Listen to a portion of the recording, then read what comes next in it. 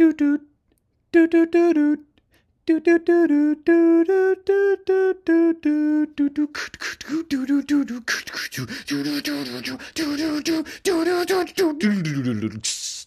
do do do.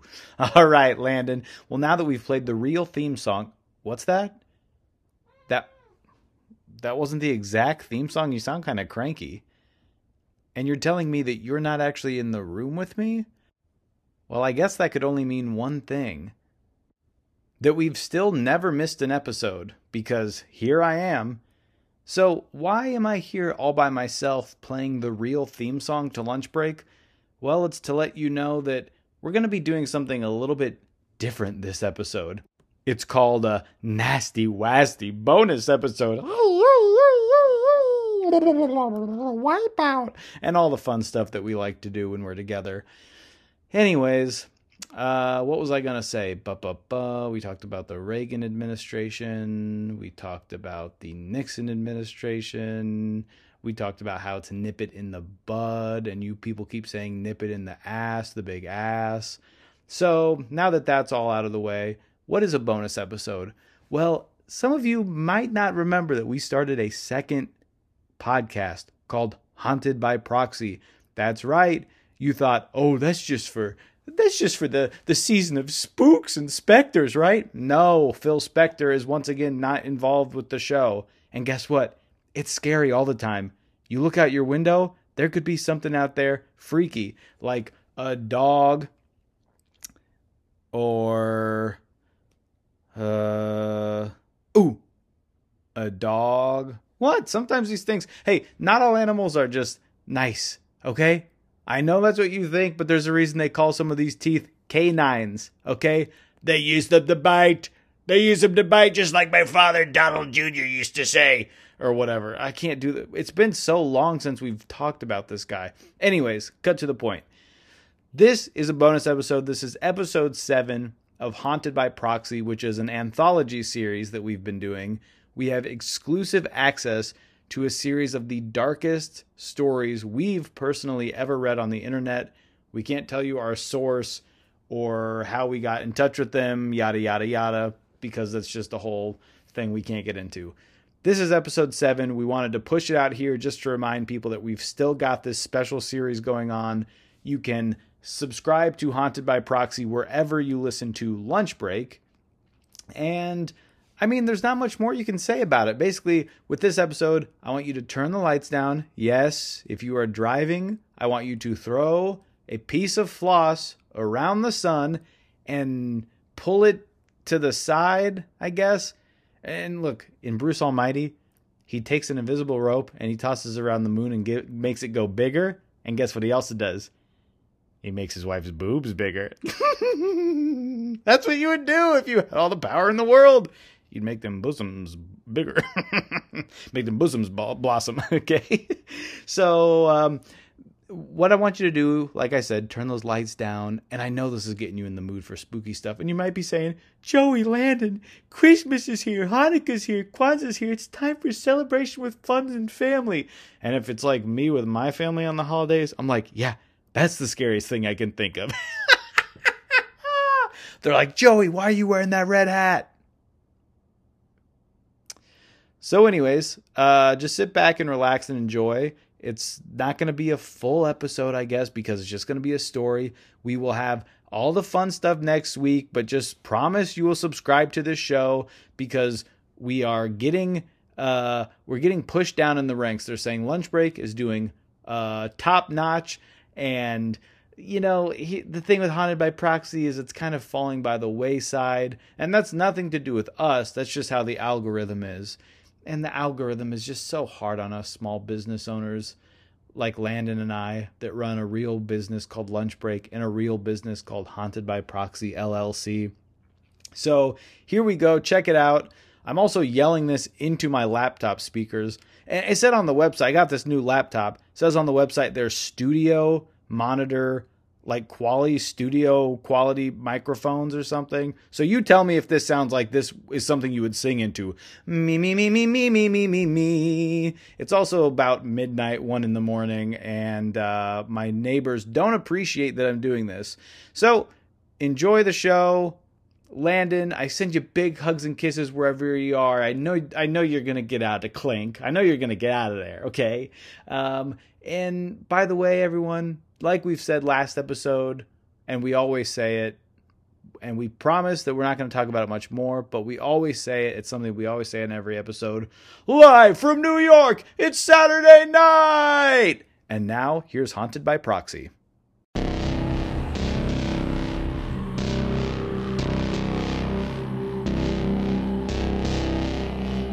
Welcome to Haunted by Proxy. I'm Landon. And I'm Joey. This week's story is entitled Jack.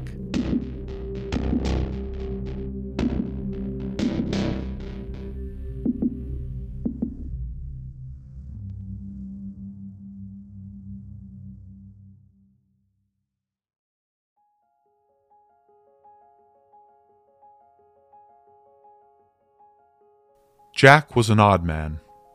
At 6 feet, 8 inches tall and 195 pounds, he was taller than most folks were used to seeing, and as lanky as a teenager that still had their spots. His stature would suggest a young man who had all the hallmarks of a popular college basketball star, but his coordination was nothing short of disastrous. Pushed early in life by his eager mother, Patty, to pursue a fleeting interest in sports, he soon realized it wasn't out of his interest, but of hers. Patty had always felt a fiery desire for the alpha stature of bold, charismatic, fit athletes. Of course, she had told Jack that this had all melted away once she had met Jack's father, a quiet intellectual who knew more about a fine pair of shoes than how football was played. He was everything she hadn't been looking for and didn't know that she needed. But old habits die hard, and love be damned, the top drawer of her nightstand held sacred her most esteemed bi-monthly companion, a girthy device lovingly known as the Kareem Abdul-Jabbar, which was an overt bestseller during the height of the LA Lakers in the late 70s. The frequency of use arose from Jack's father's frequency of absences. He was a traveling salesman, as Jack understood it, the last of a dying breed in the waning latter half of the 80s, with the advent of the World Wide Web looming over the crest of the next decade unbeknownst to most, save for the few technologically savvy individuals on the cutting edge who were either working on the creation of the internet or set to profit immensely from it. Jack's family, though, was part of the majority, living a simple Midwestern life on the shrinking earnings of their head of house. The only difference was that as traveling sales made its decline, most blue-collar workers' trips home became longer and longer, until eventually they were home for good, finding sedentary jobs and leaving the road behind them completely. But just like so many contrary aspects of Jack's father's life, during this time his breaks at home became shorter and shorter, until he just stopped coming home altogether. His physical absence was accompanied by a financial one as well, leaving Patty with an overworked Kareem and an underprivileged son. Even if Jack had grown up with a family that better conformed to what was expected at the time, he may very well still have been an outcast. Reading this in our present year, 2028, it is well known to you, dear and constant reader, that nerds are actually pretty cool now. Something that you may discover here that will probably make you blow a hot load in your head is that back in Jack's day, nerd boys and girls were pretty much, more or less, for lack of a better term, considered scum of the earth, toilet water chugging freaks of nature who got off by having their itty-bitty tighty-whities rammed so far up their ass cracks that they weren't even having a satisfactory day unless they were coughing up cotton and sneezing out spandex. Try as he might, Jack was just a smart little dipshit by nature, and it seemed like he was destined to be successful no matter what this cruel planet called E-Arth threw his way.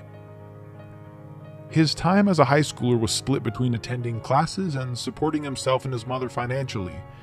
He worked odd job after odd job, like watering plants at a landscaping store, printing flyers or brochures on weekends at Staples, and using his derby hat to assassinate targets for an unknown kingpin.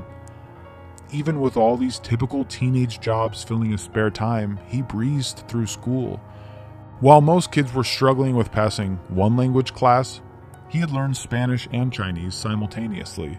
When classmates were emerging from under the bleachers near the football field and telling their friends to smell their fingers, he was smelling book pages and could tell you if you were holding a Random House or a Penguin published book with his eyes closed. If someone had told him that the two would merge and become Penguin Random House in 2013, thus nullifying their differing scents, he would have got down on his knees, duct taped his mouth to the tailpipe of the nearest automobile, and told you to rev the parked car's engine until smog was coming out of his ass. But most importantly, when everyone in his grade was signing up for their junior year classes, he was opening an early admissions acceptance letter to Ball State University at his kitchen counter, scored dramatically by the sounds of his happily sobbing mother.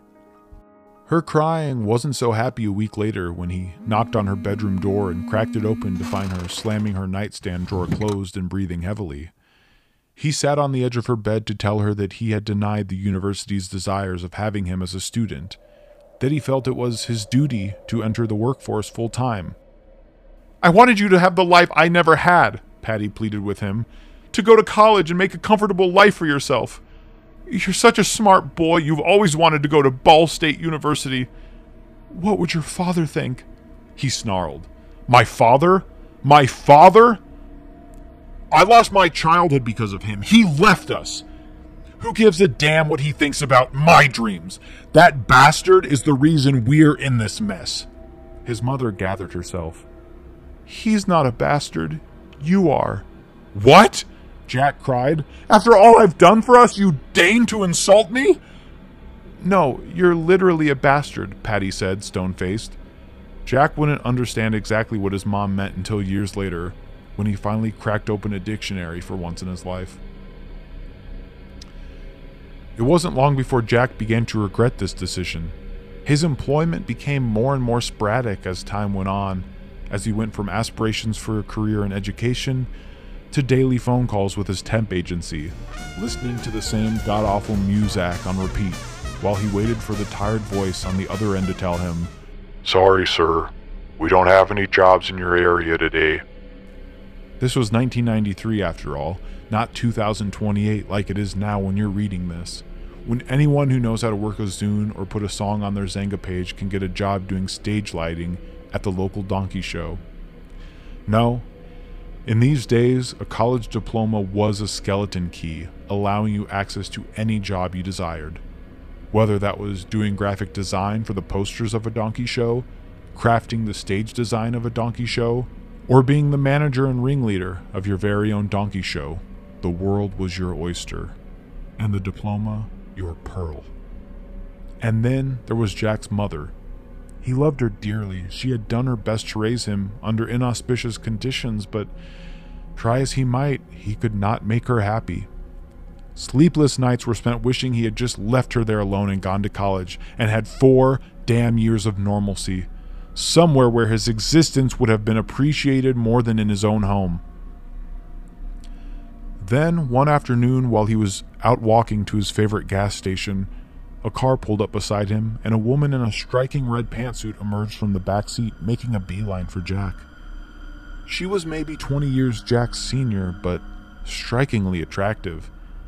And he suddenly felt a burning sensation of embarrassment because he was on his 18th consecutive day of unemployment this week and, in a fit of depression, had left the house in a stained button-down and faded novelty sweatpants that said Tuesday on the butt. The humor, of course, was that someone might wear these on a Thursday or a Saturday, and the intentional irony would be good for a laugh. Jack's problem was that it actually was a Tuesday, so he just looked like a dimwit who really wore joke pants on the days that were written on them. Oh, and he also smelled like shit. Nevertheless, she greeted him on the sidewalk with an air of importance that he had not felt for some time. "You must be Jack," she said confidently, extending a hand towards him. He stared at her, unsure of what to make of the situation, but raised his hand cautiously to shake hers. Before he could ask anything, she spoke again. "We think it's time that you join us. If you wouldn't mind getting into the car with I'm sorry, who are you exactly?" Jack interrupted, thinking a name might jog his cloudy memory. But she offered none in return. What she said instead would from that moment on turn Jack's life tits up and twist his ass crack sideways. "I represent the assets of your father, Mr. Jackson I. Box the First, the mysterious founder and sole shareholder of the Jack in the Box Restaurant Corporation." Jack had to very literally pick his jaw up off the sidewalk. "So, if you wouldn't mind joining me, there's a lot of ground we must cover, Mr. Jack Jr." Chapter 8: Dreams from My Father's Box. Jack had hardly ever left his home state, let alone move away from the town he had called home for his entire life. But the next few weeks were a whirlwind of changes that he had what seemed like no choice but to embrace. His belongings were packed and shipped to San Diego, California, the home of the Jack in the Box headquarters, all pro bono. A private jet was chartered for him from Columbia Regional to San Diego International, with the pilot making a point to let him know that they had to make one stop to pick up some convention guests in Palm Springs, but that he shouldn't worry because the whole flight was pro bono as well. The convention, it turned out, was more of a gathering to celebrate the 5th anniversary of U2's album The Joshua Tree in its namesake park. Jack spoke with many of them on the short remainder of their journey to San Diego and learned that, for the most part, they all considered themselves to be pro bono. While the conversation and new adventure was exhilarating, many questions still lingered, and he felt that he still hadn't found what he was looking for. But, oh dear and consistently regular reader of mind tales, when in time the answers would come, he would forever envy the ignorance his younger self once had. Jack was given an executive position with the company faster than he could question anybody there.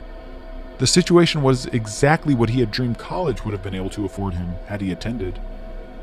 He felt as if he had cheated at life somehow and had ended up with a job that would give him total financial freedom for the rest of his life. It would be busy, fast-paced, and as intellectually stimulating as someone with his mind needed a job to be to feel completely content. But the complete suddenness of the role, coupled with the non-effort on his part in acquiring it, burdened him with an overwhelming sense of imposter syndrome that led him to search for answers to the questions that loomed largely overhead, like a psychopompous specter of death. As it turned out, the woman that had met with Jack those 3 long days ago did have a name. Jennifer Quinn had been the COO of Jack in the Box for the last 6 years and had been wholly trained for this momentous occasion within the company. So, like any faithful employee of Jack in the Box would do, when Jack pressed for answers about what the hell was going on, she spoke aloud the famous corporate saying, "Y'all can't fib if it pertains to the jib." She kissed her fingers, goosed Jack like he had never been goosed before, and revealed to him the truth.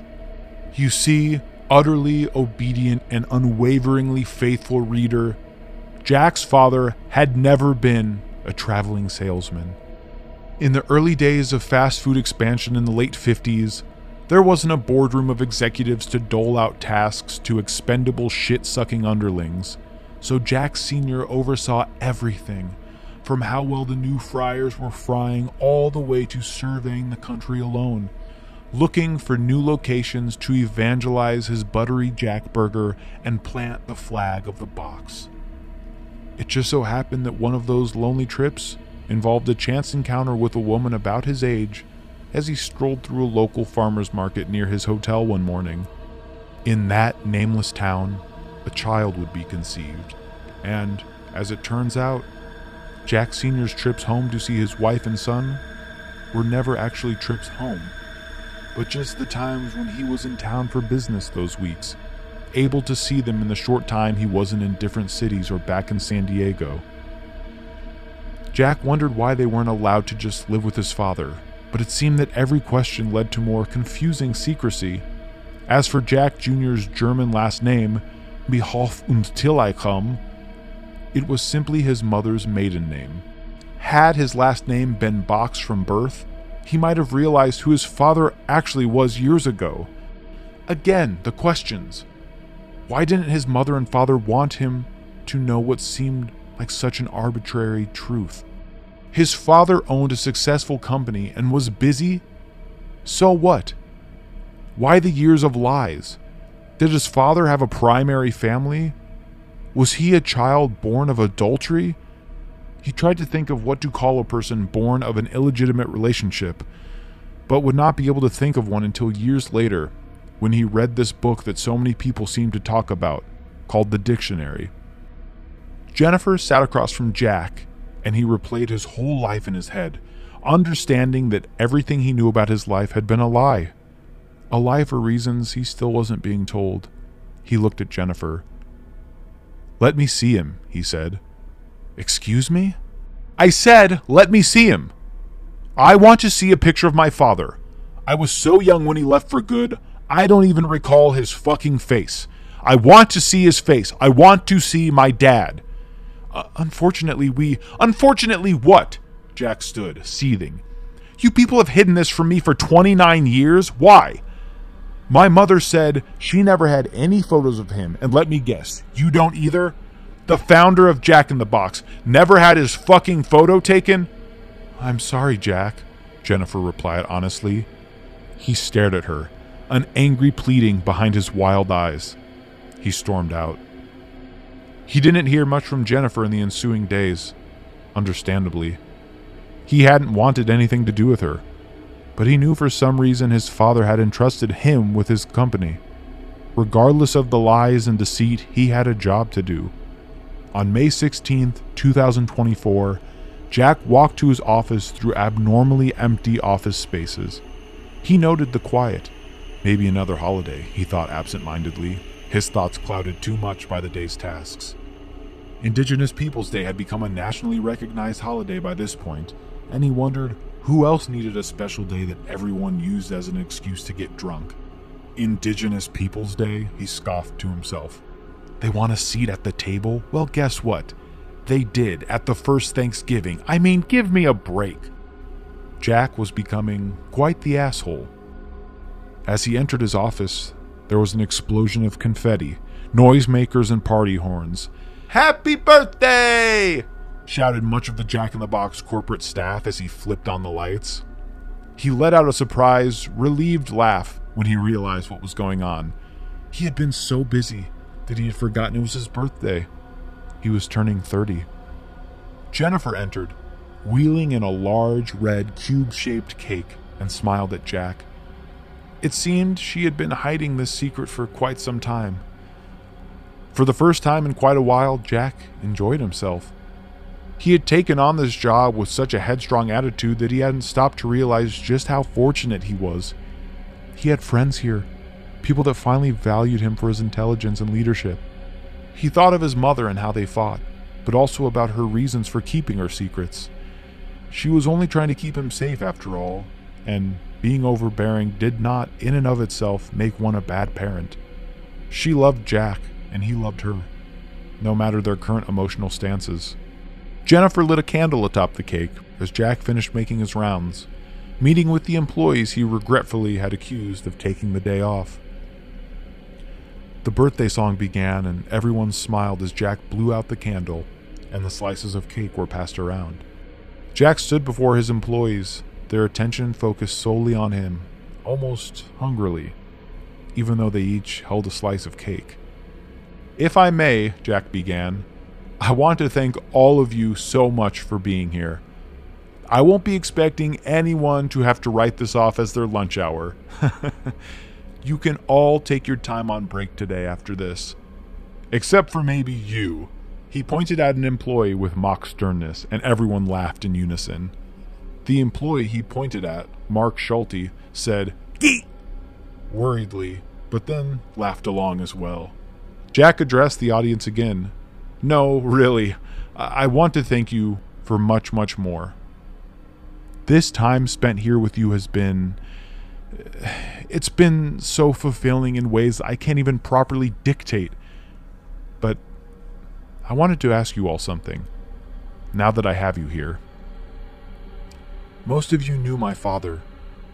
You knew I was his heir apparent to the Jack-in-the-Box fortune. Yet, no one came forward to say anything.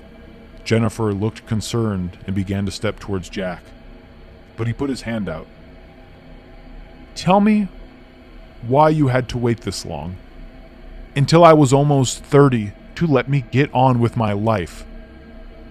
We had to wait, said a familiar voice from the back. A group of employees parted, and Patty walked through the crowd. Mom? Said Jack, wholly surprised. He looked at everyone, smiling at him quietly the exact same way. His mother was too. Wait for what? Jack asked quietly. Patty looked at her watch. You were born May 16th, 1994 at 12:52 p.m. You turned 30 exactly. No one drew a single breath, and they listened to the tiny wristwatch click away.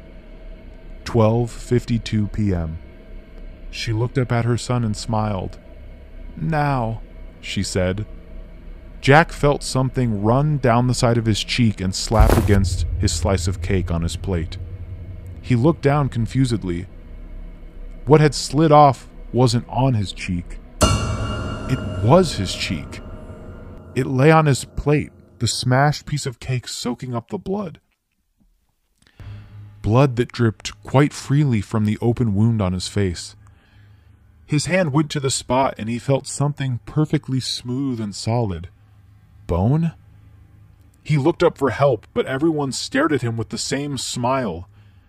It's really happening, said an employee. Everything is coming true, said another. Mom, what the fuck? Help me! Ah! A blindingly sharp pain pierced the crown of his scalp. Flesh ripped, and he felt something pointy growing out of his skull, where more blood now ran. More pieces of his face fell in chunks. The table splattered with whole pieces of flesh and blood. He screamed, falling over a chair behind him.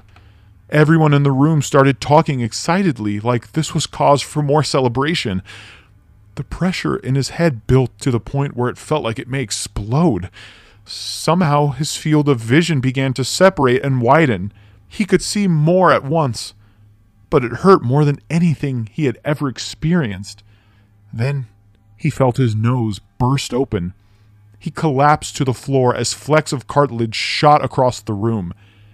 He lifted his hand to grab his face and felt a hard, sharp cone where his nose used to be. He threw up.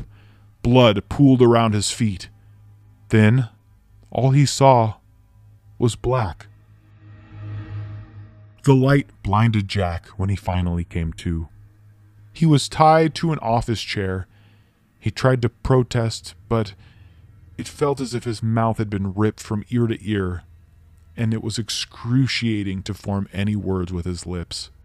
Jennifer and his mom stood above him. We just had to keep you safe. You were thrashing at everyone trying to help you up, said Jennifer. He smelled iron, felt the dry, thick blood all over his clothes, and knew that it had not been a dream. Will you be calm? She asked. He nodded slowly, and they untied him.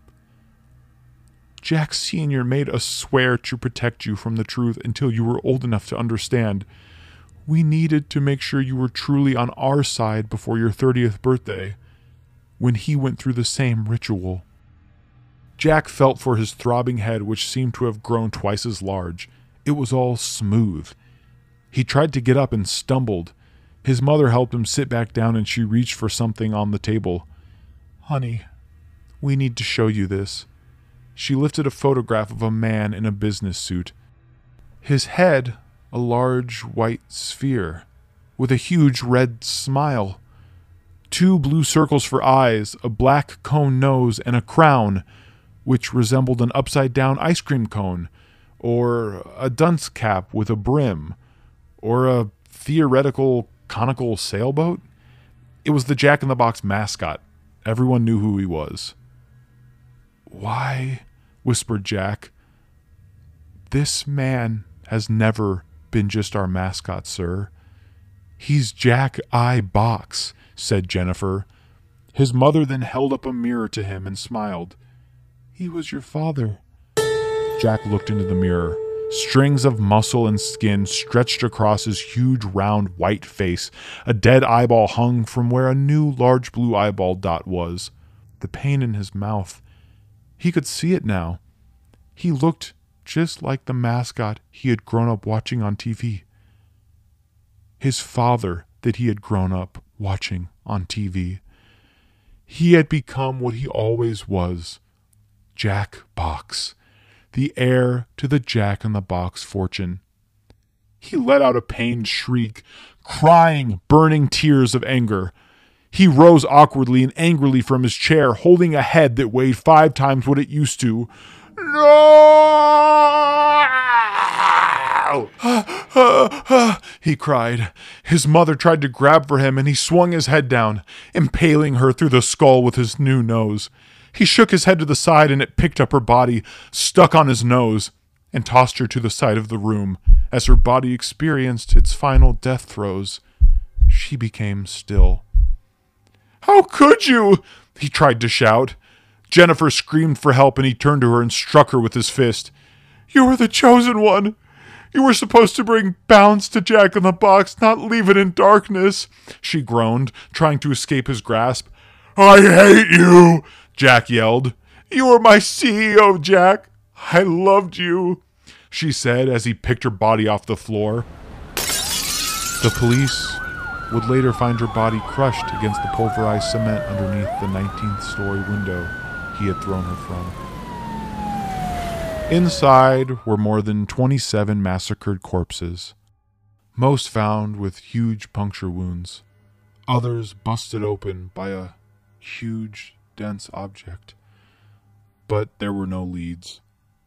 Jack laid low, biding his time, coming up with his own backstory. When he would emerge once more as a citizen, he played the appearance off as just being a guy on the clock making an ad for Jack in the Box. Underneath, he was just a guy from the Southwest that grew up on a cattle ranch before moving west to make it big. No one ever suspected him of having murdered 29 people, including his own mother. Which is why I bring this story to you, O dear and beautifully unchanging reader of every single thing I've ever written. I tell you now as a warning. You see, my name is Jack I. Box, and I believe that my father is still out there somewhere. I am going to find him, and you're going to help me. Because if I don't take an even 30 souls with his life, I'll be coming after you! You bastards.